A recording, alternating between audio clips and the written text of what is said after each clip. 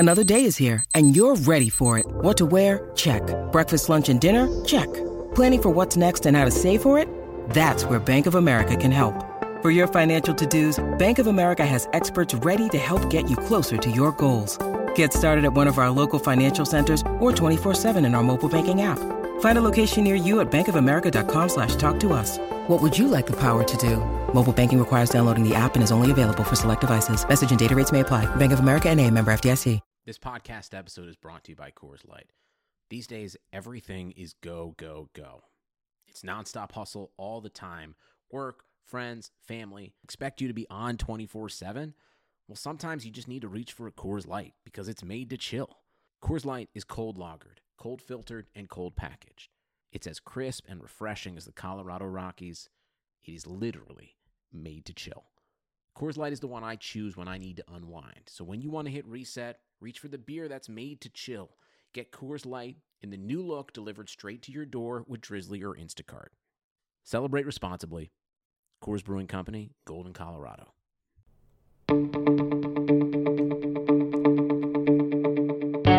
This is the Cubs-related podcast presented by CubsInsider.com. My name is Corey. I am joined, as always, by Brendan, and we are coming to you on a Wednesday evening. The Cubs are still off as we await the official beginning of the second half of the Major League season. We are going to spend this episode looking at the Cubs' position players. We're going to look back at the first half of the season, maybe talk about some of our favorite moments, and then we are going to, just kind of go back over and review what we saw from these guys in the first half. Some of the guys that are performing really well, some at career high levels, and some of the guys who have been a little more disappointing, and just kind of remind y'all the lay of the land as we head into the second half beginning in earnest on Friday as the Cubs are at Wrigley Field against the Pirates. And then before they start up that series on Friday morning, we will drop another one that'll kind of just be a continuation of today's conversation where we will look at the pitching staff, go over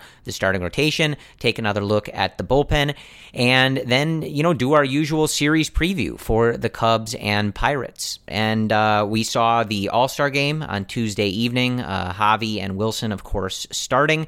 KB coming off the bench. The Cubs did not have any hits in that game, but not a lot of hits to go around for either team in that game, with the American League winning once again. And it was a fun night. Javi obviously having some fun, letting his personality shine through. Wilson was rocking some pretty electric catcher's gear when he was in the field. And, KB's just a beautiful human. So it was a nice night. Good to see those boys represent the Cubs. And Brendan, I'll bring you in here. I was wondering if you can help me answer a question that I had when I was watching the game. When the Cubs were introduced, and this actually extended even to Aroldis Chapman, which might have to do with him just being a Yankee as well as the Cubs connection. But when Wilson and Javi and KB were introduced prior to the game, there was a lot of boos from the crowd at Progressive Field, which of course is in Cleveland where the Indians play. And I just couldn't figure out why. Do you know why there was such angst towards members of the Chicago Cubs from fans of the Cleveland Indians? I was thinking about it, and then Wilson Contreras reminded all of us, and it's because they have, this shiny piece of jewelry on their fingers. Oh. That's right, Corey. They won the World Series in Cleveland. I think that's why. That makes sense, Brendan. Thank you for clearing that up. I really wasn't sure. Of I course. was like, wow, are they booing Chris Bryant? I know. I can't possibly imagine why they would be booing Chris Bryant. But you are right. You know what? I love Javi's reaction to that. He comes out of the dugout. He hops. He does his whole double point finger wag out there. I loved it. Just an incredible entrance to the lineups. He was hamming it up for sure, and that's like a my wrestling fan in me connection where he would be a really good bad guy because he could hear the boos. They were raining down, and he's jumping around out there like, he's let's hear it, everybody! Smiling. Come on, I love it. Yeah. So yes, the reason that they were getting so many boos is, of course, the Cubs won the World Series on that very field in Game 7 after the Indians had a 3-1 lead in the series. Can you believe that, Brendan? Can't relate to that. But Can't relate. That was fun. I appreciate the salt coming from the Indians fans and the crowd at Progressive Field. And again, like you mentioned, Wilson saying after the game, like, I've got my ring at home. They can boo all they want. So you know that those three guys in particular were having fun with it. They knew exactly why they were getting booed, and I think that, obviously they were the ones that came out on top. So I have to imagine that feels pretty good. Insofar as boos can feel pretty good, I would think that felt pretty good for those guys. Love that. And as you guys know, I take every opportunity to bring that up. So the Cubs playing an All-Star game in Progressive Field was a gold mine for me, just to let those comments out, really anything I could. Like, hey, look, Kris Bryant's back on the field where he fielded the ground ball and threw it to Rizzo to win the World Series. Isn't this great? So fun being back in Cleveland. I'm sure the city of Cleveland was really glad to be reminded of this, like every 5 minutes. But my favorite, though, Brendan, was the scoreboard was weird all night. There was a lot of spelling mistakes. At one point, I think they had Jacob deGrom's picture when Jeff McNeil from the Mets was batting. So it was a weird kind of night for the scoreboard operator there at the All-Star game. But they actually misspelled Wilson's name when he first came up to bat. They forgot one of the L's, or they took one of the L's, if you will, which I thought was rather fitting because it's not the first time Wilson has given an L to the Cleveland Indians. And so I just thought it was fitting that the Indians took that L from his name, which is very reminiscent of the L that they took in the 2016 World Series. But enough of that low-hanging fruit. We'll move on from that. We could go all day. I could do that this. for an hour. Next, I swear. Next 30 minutes. That's all we could be doing. Absolutely. I could go into every little detail. I could do this for days. But we do want to get ready for the second half here. So obviously we don't have any games to really recap. We are just kind of setting the stage for the Cubs getting back on the field on Friday afternoon to start the second half. And as we have kind of been making clear over these last few episodes, the Cubs start the second half at 47-43. They will enter the field of play here a half a game in first place over the Brewers, but the entire division separated by less than 5 games. So it is tight. And I think obviously, and you've heard this from management, the Joe Maddon, guys like Kris Bryant, these guys don't seem particularly thrilled with their performance. I think they all know that they can be playing better. I think they all know that they've given away a good chunk of games. And as I've personally said on here a lot, I think, I and the team themselves, and I think a lot of us, whether you think that this team should be at the top of the league right now or not, I think most of us agree that this team should be better than such a long stretch of 500 baseball. So that is kind of where we find ourselves. We've gone over the very strong words from Jed Hoyer and Theo Epstein about how they're feeling about where the team is right now and how they're going to be approaching the next few weeks.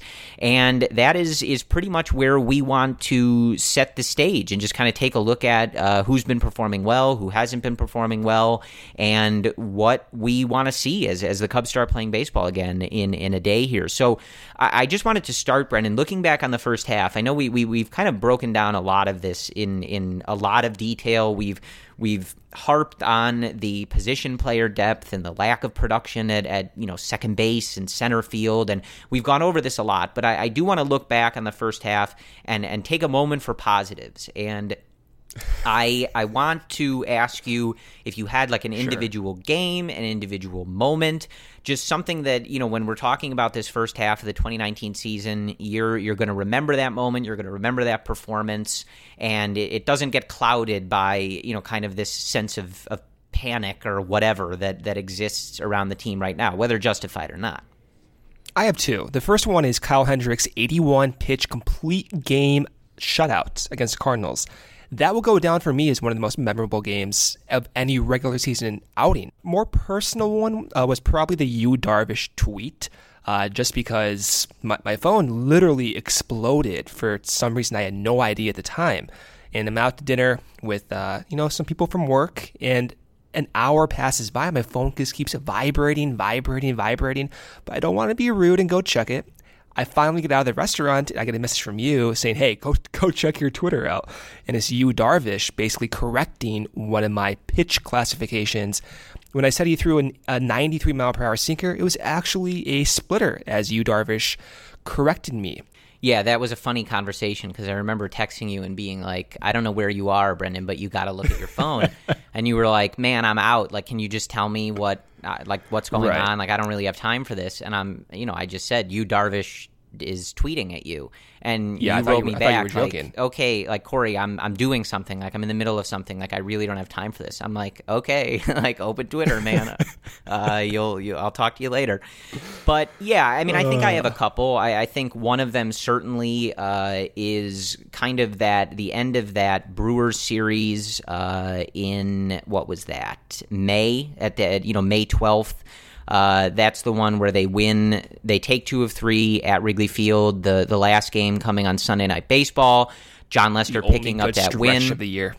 Yeah, John Lester picking up that win, and that was where he was at the top of the ERA leaderboard after that game. So that was obviously just to quote Chris Bryant once again, a super fun time for me as someone watching John Lester. And, obviously he's had some blow-ups in between there, still having a very nice season. But, that was just a good stretch for the team. It was good to come back and win that series with the Brewers. That was in that stretch where they were just riling off those series wins. John Lester was atop the MLB's leaderboard, and, that was the game where I believe he qualified, so he was showing up on all those lists and stuff with his picture and everything. So that was just, kind of like I'm feeling hyped about where we are, where this team is, and how they're playing. So that was definitely one of them. And with that series in LA, I mean, that Rizzo homer off of Kenley Jensen was, the series doesn't turn out that well, obviously, but that was just one of those moments where you were just so desperate for a big hit and a big win, and Rizzo delivered it. And so that was just like one of, when I think back on this season, just those real, like, visceral, like, yes, kind of like Were you at that game? I was not at that game. Neither of us were at that game. Right. Yeah, I was going to say, I forgot if you went to that one. No. So the only game they win, we were not there, of course. It's, that's obviously how it would, it would turn out. But, that was just a fun night. That was obviously, the night that Darvish pitched really well there. So that was just a good night of Cubs baseball. And, really, like, they've won some close games, some late inning games, but that was one where, like, I really let out, like, a big yell when that homer got out, F yes, like, this is one of those moments. We needed that. Yeah, I mean, I think that stands out. Obviously, walk-off week, the week where they, KB, Hayward, and Wilson all hit walk-offs. That, obviously walk-offs are fun, and I think those are moments that you always tend to remember, where the guys are celebrating and they're screwing around with the Gatorade and the water and dancing in the clubhouse and stuff like that. Craig Kimbrell's debut was pretty good, too. That was an electric with one. Rizzo diving at first base. You have the fans kind of imitating Kimbrell out there with his wings, so that was a good one as well. Yeah, and I mean, just like to finish on those walk-offs, like, especially since 2015, like, those moments are so special at Wrigley Field, and I've been fortunate enough to be there for a lot of them. I haven't been at any of those this year, but I just know, like, if you're in the crowd for those games, I know a couple of them are against the Marlins, so obviously, I think you're kind of hoping that you're not beating the Marlins by a run or whatever it is, but being at those moments is always really special and just such a fun atmosphere to be at. I remember growing up, like, and watching some not so good Cubs teams and thinking, man, it would be cool to be at a walk-off home run one day. Like, that just seems amazing. And since 2015, the Cubs have provided so many of those amazing finishes and moments. So I think those always stand out, really regardless of how the team is playing or whatever else we're worried about. And then I think, another one that stands out, and I'm sure we're missing some that, maybe would deserve honorable mention, but I think Alzolai's debut was one of them that was just tipping the cap. Yes. Yeah, and I mean, just how electric his performance was. I remember going between the TV broadcast and the radio, and Pat Hughes and Ron Coomer just getting, like, kind of more and more hyped as he was striking guys out and delivering this performance. And I think just cool to, especially for someone like Alzolay, just to have that moment, make his debut, and it be so successful, and how proud he was and how happy he was to have the crowd cheering for him and just be able to soak in that moment. So I think there's definitely been some very exciting moments for this team. There's been some lows for sure. I don't like watching this team kick the ball around and do some of the stuff that we've seen more frequently than we'd like. But, again, they do find themselves in first place. There have been a lot of fun moments, a lot of very hype moments, and I hope that we have a lot more of those in store in the second half here, as the Cubs and Joe Maddon led teams are typically they show up. They put the pedal to the metal in the second half. So I think we're all hoping that is what we see. But Brendan, I want to turn to the offense and just kind of give a lay of the land of how guys have performed. And again, like a lot of this stuff, if you've been listening since the start of this season, if you've been listening to us for years now, we've talked about a lot of this. I mean, typically we don't let this stuff go undiscussed for very long, right? But I think as we get ready for the second half, it's good to just look back and see where guys are, see the performances that they've been getting, and just kind of see how we feel. So I think looking at the offensive leaderboard, Brendan, here on Fangraphs, there is a familiar name atop the leaderboard in terms of basically almost every major offensive category. I mean, not necessarily home runs and RBIs. It's really kind of a toss-up between these two guys. But if you're looking at things like WOBA, WRC+, OPS, wins above replacement, the name that will come on the top of your leaderboard is one Christopher Lee Bryant, who is having a fantastic season. He is putting up numbers that are rivaling his MVP season in 2016. He is really threatening to put up some career highs in these regards. He has a 955 OPS, which is really, really good. He has been one of the overall most valuable position players in Major League Baseball. And that's pretty much the story with Chris Bryant. I know that a lot is being made currently about his numbers with runners in scoring position. But I think, as I've said on here before, I think when we get into what the top guys aren't doing perfectly, I think we've kind of lost sight of what might actually be issues and stuff that we can fix with this team. So I think, for me, overall, KB has been phenomenal, and that's really all I care about. It was interesting to hear him at the All-Star break kind of go over. I don't know if you heard this interview, Brendan, but no, I did. Yeah, I was about to mention just how he's kind of in the same boat. It was really telling to me that he said, and I think this might have been on NBC Chicago with Kelly Krull, and he was just saying how when he looks back at the end of the year, there might be 5 games where he goes back into the clubhouse and feels really good about what he did, and he's just one of those guys where the rest of them aren't good enough for him. So obviously I think that's kind of an unfair position to be putting himself in, but he, that's just kind of how he is, that, even when he's winning MVPs, he's not satisfied unless he's driving in every run and getting a hit every time and being as productive as someone humanly can possibly be. And that's why he's so good. There's great news during the pandemic. The new HyperMax oxygen system is here. Doctor-approved, clinically tested, at-home oxygen for improved health, fitness, and especially your immunity. Go to HyperMaxOxygen.com. See how 300% more oxygen purity works wonders in only 15 short minutes. You're home anyway, so why not build your immunity and much more? HyperMaxOxygen.com. That's HyperMaxOxygen.com. Little did I know that when I joined Kaiser Permanente that it would be on my top 10 list for what has made this year great. I can see my physician, I can be referred to the lab, I can then be referred to the pharmacy, all in the same building. You've got it all. I mean, it's quality of care, it's compassion of care, it's convenience of care. It's terrific. Every medical case is unique. Kaiser Foundation Health Plan of the Mid-Atlantic States, 2101 East Jefferson Street, Rockville, Maryland, 20852.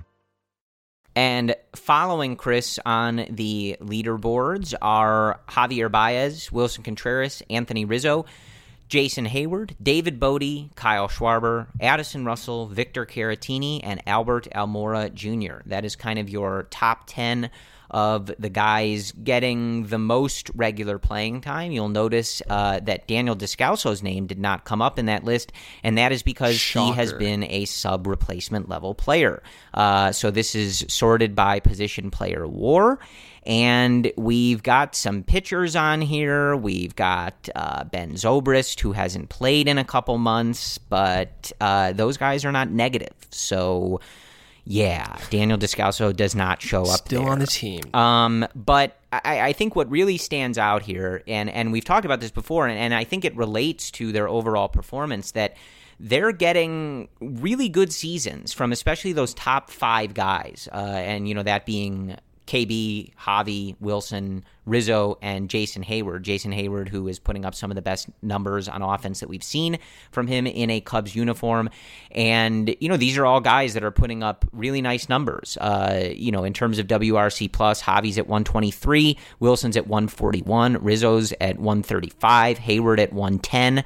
So, those guys are all well above league average, putting up some big seasons. Javi is currently the team leader in RBIs with 62. He is also the team leader in home runs with 22. So, I think that kind of maybe illustrates the frustration that a lot of us are having with this team, where you're looking at those top 5 performances in particular and thinking, man, like if I had seen these numbers at the beginning of the year, I would think that the Cubs are in a really good position. And they are in first place, but 4 games over, getting, potentially Chris Bryant's best season. Javi Baez, right now on pace to put up a 7 WAR-ish season. Wilson Contreras, being one of the better hitters in the league, especially from the catcher position for the majority of this season here. Rizzo doing his thing, and Hayward kind of breaking out a little bit, relative to him. I think you'd be probably expecting a better overall result here. Brendan, correct me if I'm wrong. For Hayward, he's likely the most surprising hitter of the bunch you just rattled off. A lot of people will say Contreras, given that power surge, but we knew Contreras had this in him in 2017 before he injured his hamstring. That's not really a surprise. For Hayward, what's most surprising about his performance is that walk rate. So typically as a Cub, he's walked in around 8% of plate appearances, but this year in 2019, he's walking in 12% of plate appearances.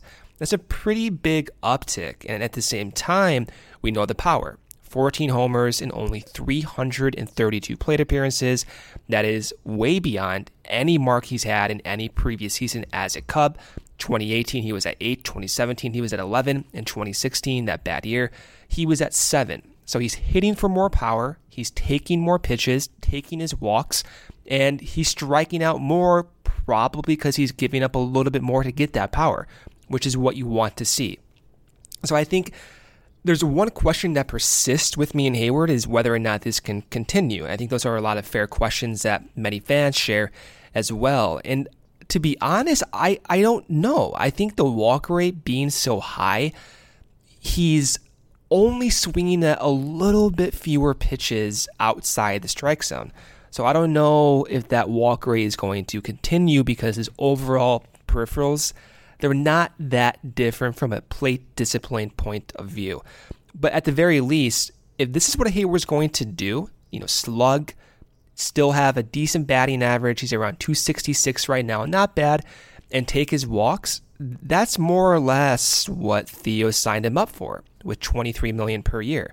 That is kind of where he's at production-wise, and I'm fine with that. So I think there's many ways to look at this. You can be surprised about Hayward and encouraged by that, and you kind of expected Rizzo and KB and Javi to do their thing, and you hoped that Wilson would come back and stabilize. But other than those guys, everyone else has been a huge disappointment, which has kind of put a damper on everyone else's positive performances.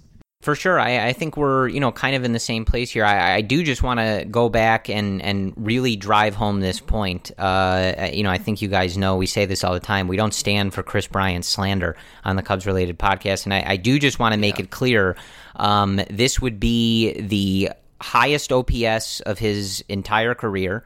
This would be the highest WOBA of his career. He would be tied for his MVP season in terms of WRC plus right now with a 148 WRC plus. It would be the second highest walk rate of his career and the second lowest K rate of his career. So Kris Bryant is having an exceptional season. Like I said, we can nitpick what every single player doesn't do perfectly, and he gets not the same numbers as he normally puts up when runners in scoring position in 2019. Do you think this is a fair criticism, though? Like I've seen arguments from both sides, and I can understand people who are not thrilled with his at-bats with the runners in scoring position. So I do think it's fair to talk about, and you know me, I'm not going to slander Kris Bryant. No, I don't think that's slander. I just think that some people take that argument too far, right? It just gets taken too far. And you and I have discussed this where, people say that he's not clutch, and I totally reject that notion. Like, maybe his numbers and I don't know, but he has so many clutch hits for this team in the biggest spots, like ever. Some of the biggest spots this franchise has ever been in, right? So, I think the notion that he's unclutch is not fair. I mean, I wrote a post on CubsInsider.com that quite literally took 20 examples of clutch base hits over his career in the 8th inning or beyond to either tie the game or take the lead. 20 different examples, Corey. So he's not unclutch, but I do think, if we're going to be honest, some of the at-bats have just not looked like his typical self with men, off base, which is a fair point to talk about. Yes. But I don't think it's something to be engrossed by, because Kris Bryant is Kris Bryant, and he's going to eventually come through in those spots because he's just too good not to. Yeah, and I mean, I think, look, like the fact of the matter is that when you are at that level, you get discussed at that level, and then this is what happens. You know what I mean? If you want to be at the top of the heap, you got to take criticism like someone at the top of the heap. So this is just something that we see from everybody, and even you look at someone like Yelich or Cody Bellinger, like the seasons that those guys are having. They're going to be under the same scrutiny. People don't, it's sports in general is very much you can be having the best season ever, but if you fail in a spot where the team needs you, then that's what people are going to focus on. That's just kind of the nature of the game and, I think fandom as a whole. So I definitely think it's fair to point it out, but I just think people get carried away. Like we're talking, he's the best player on the Cubs, right? Like, so you can make whatever argument you want, you can nitpick whatever you want, but I think some people lose sight of the fact that we are talking about the best player the Cubs have.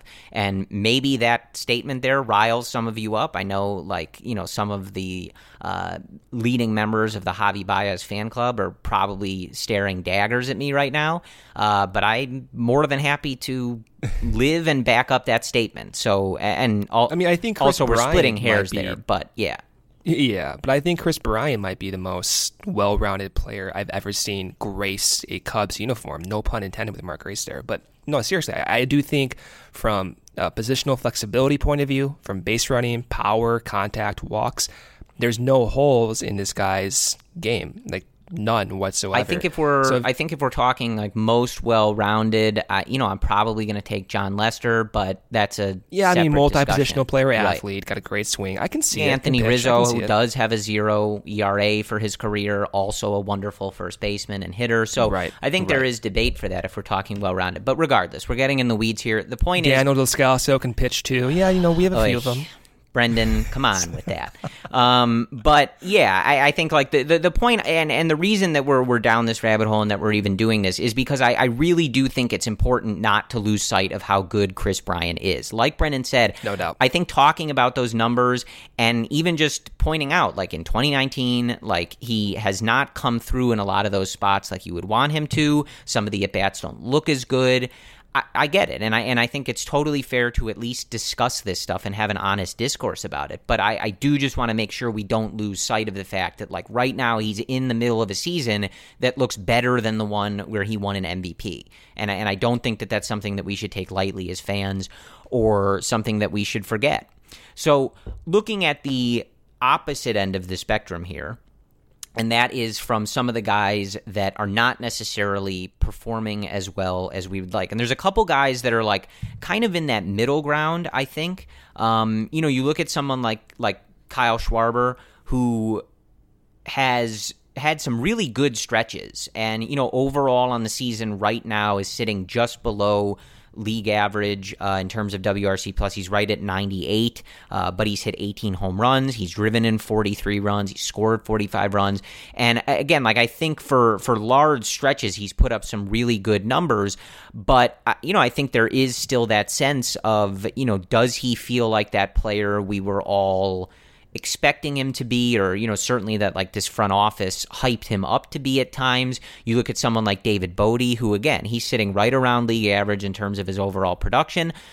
He's had, again, similarly, really great stretches where, Brendan and I are clamoring like this guy needs to play second base every day. I don't care about anything else.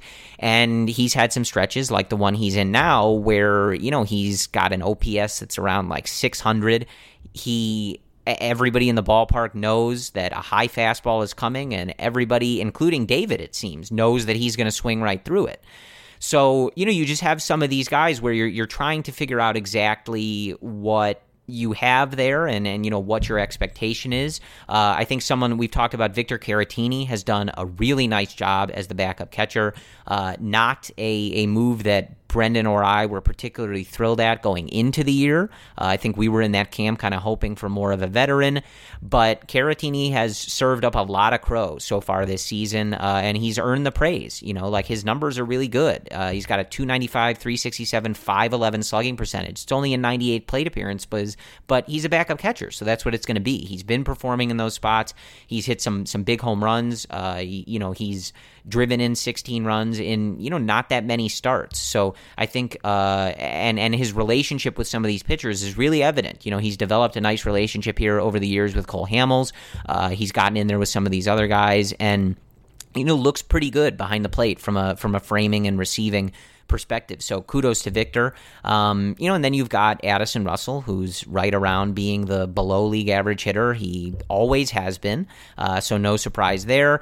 And Albert Almora, who's in a really rough stretch. There's really no other way to put that. He's the most confusing of that bunch. I think so. So that's kind of the where the offense sits right now. The Cubs have been way more, I think, optimistic and open about their expectation that Ben Zobrist is going to be back on this team at some point. In the last couple weeks, we've heard Theo on the radio a few times. And, at the beginning of this process with his, personal issue that he's been dealing with, it was, we don't know. We'll see. We're going to work with him. We're going to give him the space that we need, and we hope he comes back. But over the last, maybe week, 2 weeks, it's been, we expect him to be back. We are thinking he is going to be back and contributing to this team. So obviously that's a factor here. Robel Garcia called up. There's a lot going on here, Brendan, but the difference between, I think, those top 5 guys. And again, I think Schwarber could be in that group. He's not performing as well as those other 5 guys on the whole for the 2019 season. But he's not living up to those but I do think that there's a good bit to like in what he's been doing. But there does seem to be kind of a clear difference between, okay, this top group is performing and really performing at a high level. Right? These guys should be ultimately part of an offense that is not giving us so much angst. But then you look at this sort of bottom group, and again, Descalso is included in this. Again, I can't, he's not on this leaderboard because this is only guys that are above replacement level. So if I forget to read his name, it's because he's literally not on this list. But I think that the difference in these two groups and obviously the lack of consistent production, as we've said over and over again, from that bottom portion of guys is kind of where the magnifying glass is for a lot of us here. Well, a lot of the guys, too, they're having bizarre seasons that are driven by inconsistent stretches. I mean, each one of those names you read off, you can go back and very vividly, they had those hot stretches. Almora had that brief power stretch. Schwarber, same thing, starting in Arizona early on and continued for a few weeks. And that's partially why we're so perturbed, because it goes back to what we were saying last episode. Can you reliably project offense after Contreras bats in the 5th slot? And for Hayward, maybe not. But even after Hayward, you don't know what you're going to get with Bodie. You have no idea what you're going to get with Russell or anyone else. And I think that's kind of the topic of discussion that's muting out everything else that's being good right now. And as far as Schwarber goes, yeah, he's not living up to those expectations. He's been going through different adjustment phases this season. I'm not losing that much confidence in him, to be honest with you. I've liked his different adjustment phases. I think the power coming there is good to see. I think the aggressiveness at leadoff spot is still good to see. I like that. But I can still empathize with fans who are not happy with how he's performed. He's been a little bit above league average, but he's been hyped to be a guy who's going to hit, 40 or so home runs and have a top bat in the league. So I get that. For Almora and the rest of the crew and the outfield in particular, I'm still waiting for an outside the organization acquisition. I just don't think you can be excited and optimistic about Al's power, but I don't think you can rely on that. I think the plate discipline has been an issue. And Ian Happ in AAA, you have no idea when he's going to be back up or if he can even be a contributor to this team this year. And that's where the angst is, right? I think we're past a point where you want to give guys more opportunities. And it sucks to say, but I think we're at the point now where you have to make some decisions. And that does not mean, hey, should we trade Almora? Should we trade Schwarber? Because those are difficult to project as well. Who can you get back for those guys at this current stage? But rather, instead, should Schwarber be playing exclusively almost every day? First time in his career he's done this. Or should they go outside the organization and not just get one hitter, maybe get two outfielders and kind of split time and, kind of divide up the different types of at-bats at leadoff and after the 5th spot as well. So there's many ways to go about looking at this. My confidence in the lineup as we took a few days off, I can dwell on some of the issues, and maybe I'm more confident than I was 5 days ago, but I still think we're in a position now where time's up. Like, we can't keep giving these guys so many opportunities and expecting different results in July, in August, going into September. The division's too close for that, Corey, and we can't lose another one of these win windows when the division is struggling. I think that's ultimately the biggest surprise of the season, is Essential's not as good as you thought it was going to be. And they were projected to be the most difficult division in the league this year, Corey. They're not. Milwaukee struggled. St. Louis has struggled. The Cubs have struggled. So that's kind of where the story is at. And to capitalize on that might mean going outside the organization and reducing some of the opportunities these young guys have. Yeah, absolutely. And I've said this before, but it's pretty telling when you hear on pretty much any interview that the front office guys are doing, they mention position player depth directly, right? Yeah. So, again, not everything that they say in an interview is gospel, but I don't think that they would be drawing attention in individual interviews, not with one another, to the same issue repeatedly if it wasn't something that they were serious about and something that, I think kind of getting fans to expect, we might see some changes here. And I've said before that I know with some of these guys, you're always going to feel that some of these guys didn't get the fair shake that they needed to really break out, especially when you love a guy. And I always bring up the Albert Almora fan club because it's very strong, right? But there's always going to be a sense from people, especially when you love the guy, that he needed everyday playing time, no question asked, for a sustained period. And if you don't give that to a young player, you never know what's in there, right? And especially in a season like we're seeing from someone like Tommy La Stella, for example, right? That's what a lot of people will point to. They'll say, he didn't really have a place on the Cubs to play every day. I don't necessarily lament them not doing that, but he goes over, he plays every day. The Angels give him a chance, and he's putting in an incredible season, an all-star worthy season, right? So I think that's like I don't think it's as simple as no. I'm not making that argument. I'm saying that I think that is what people will point to, that there is a clear example of someone who was on the Cubs that didn't get everyday playing time, who is putting together a valuable season, right? So I just think that that's something that people may call upon as an example.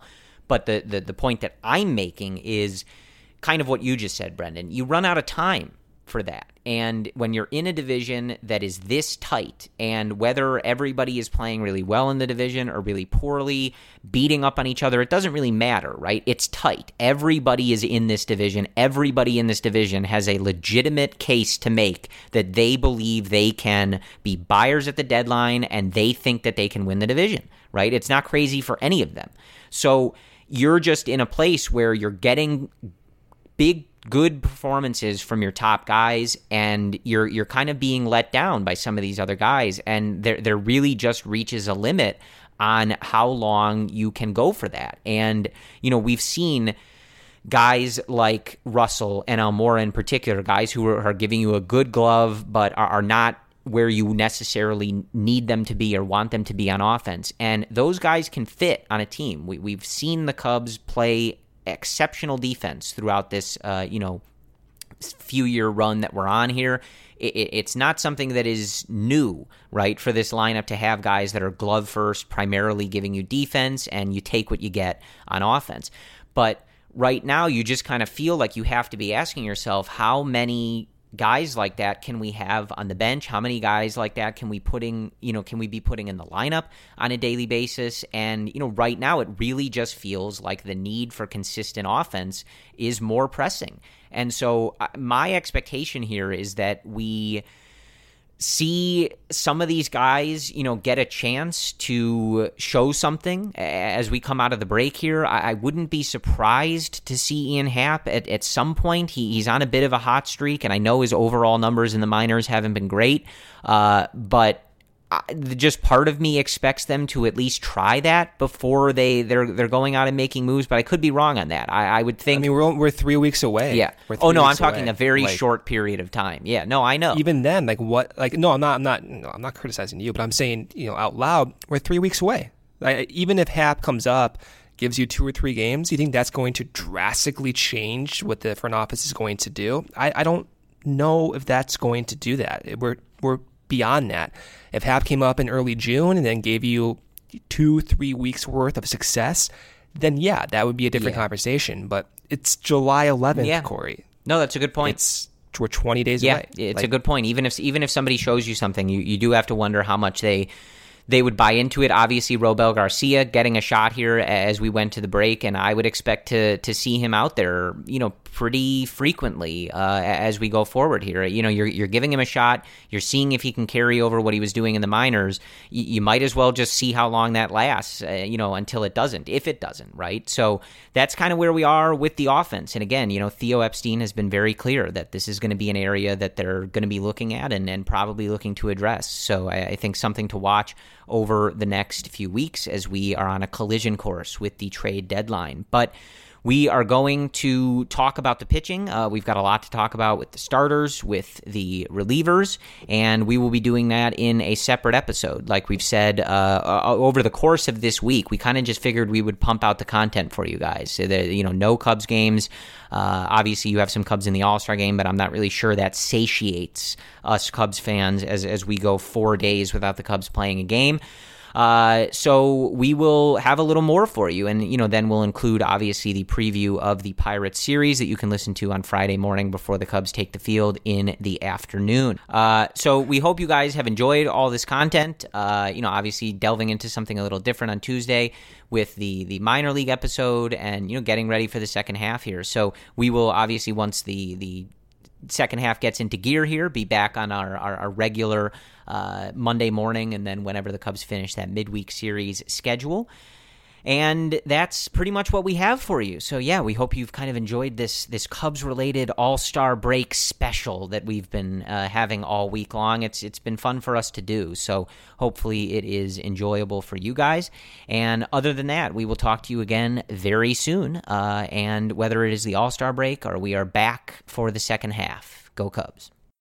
Bet Saratoga from anywhere this summer with Naira Bets, the official betting partner of Saratoga Racecourse. Naira Bets players enjoy world-class HD live streaming covering races worldwide, instant replays, exclusive bonuses, and earn points on every bet. New customers that sign up today receive a bonus match on their first deposit up to $200 with promo code SPA. Join today at nyrabets.com and make sure to use promo code SPA to earn your sign-up bonus up to $200.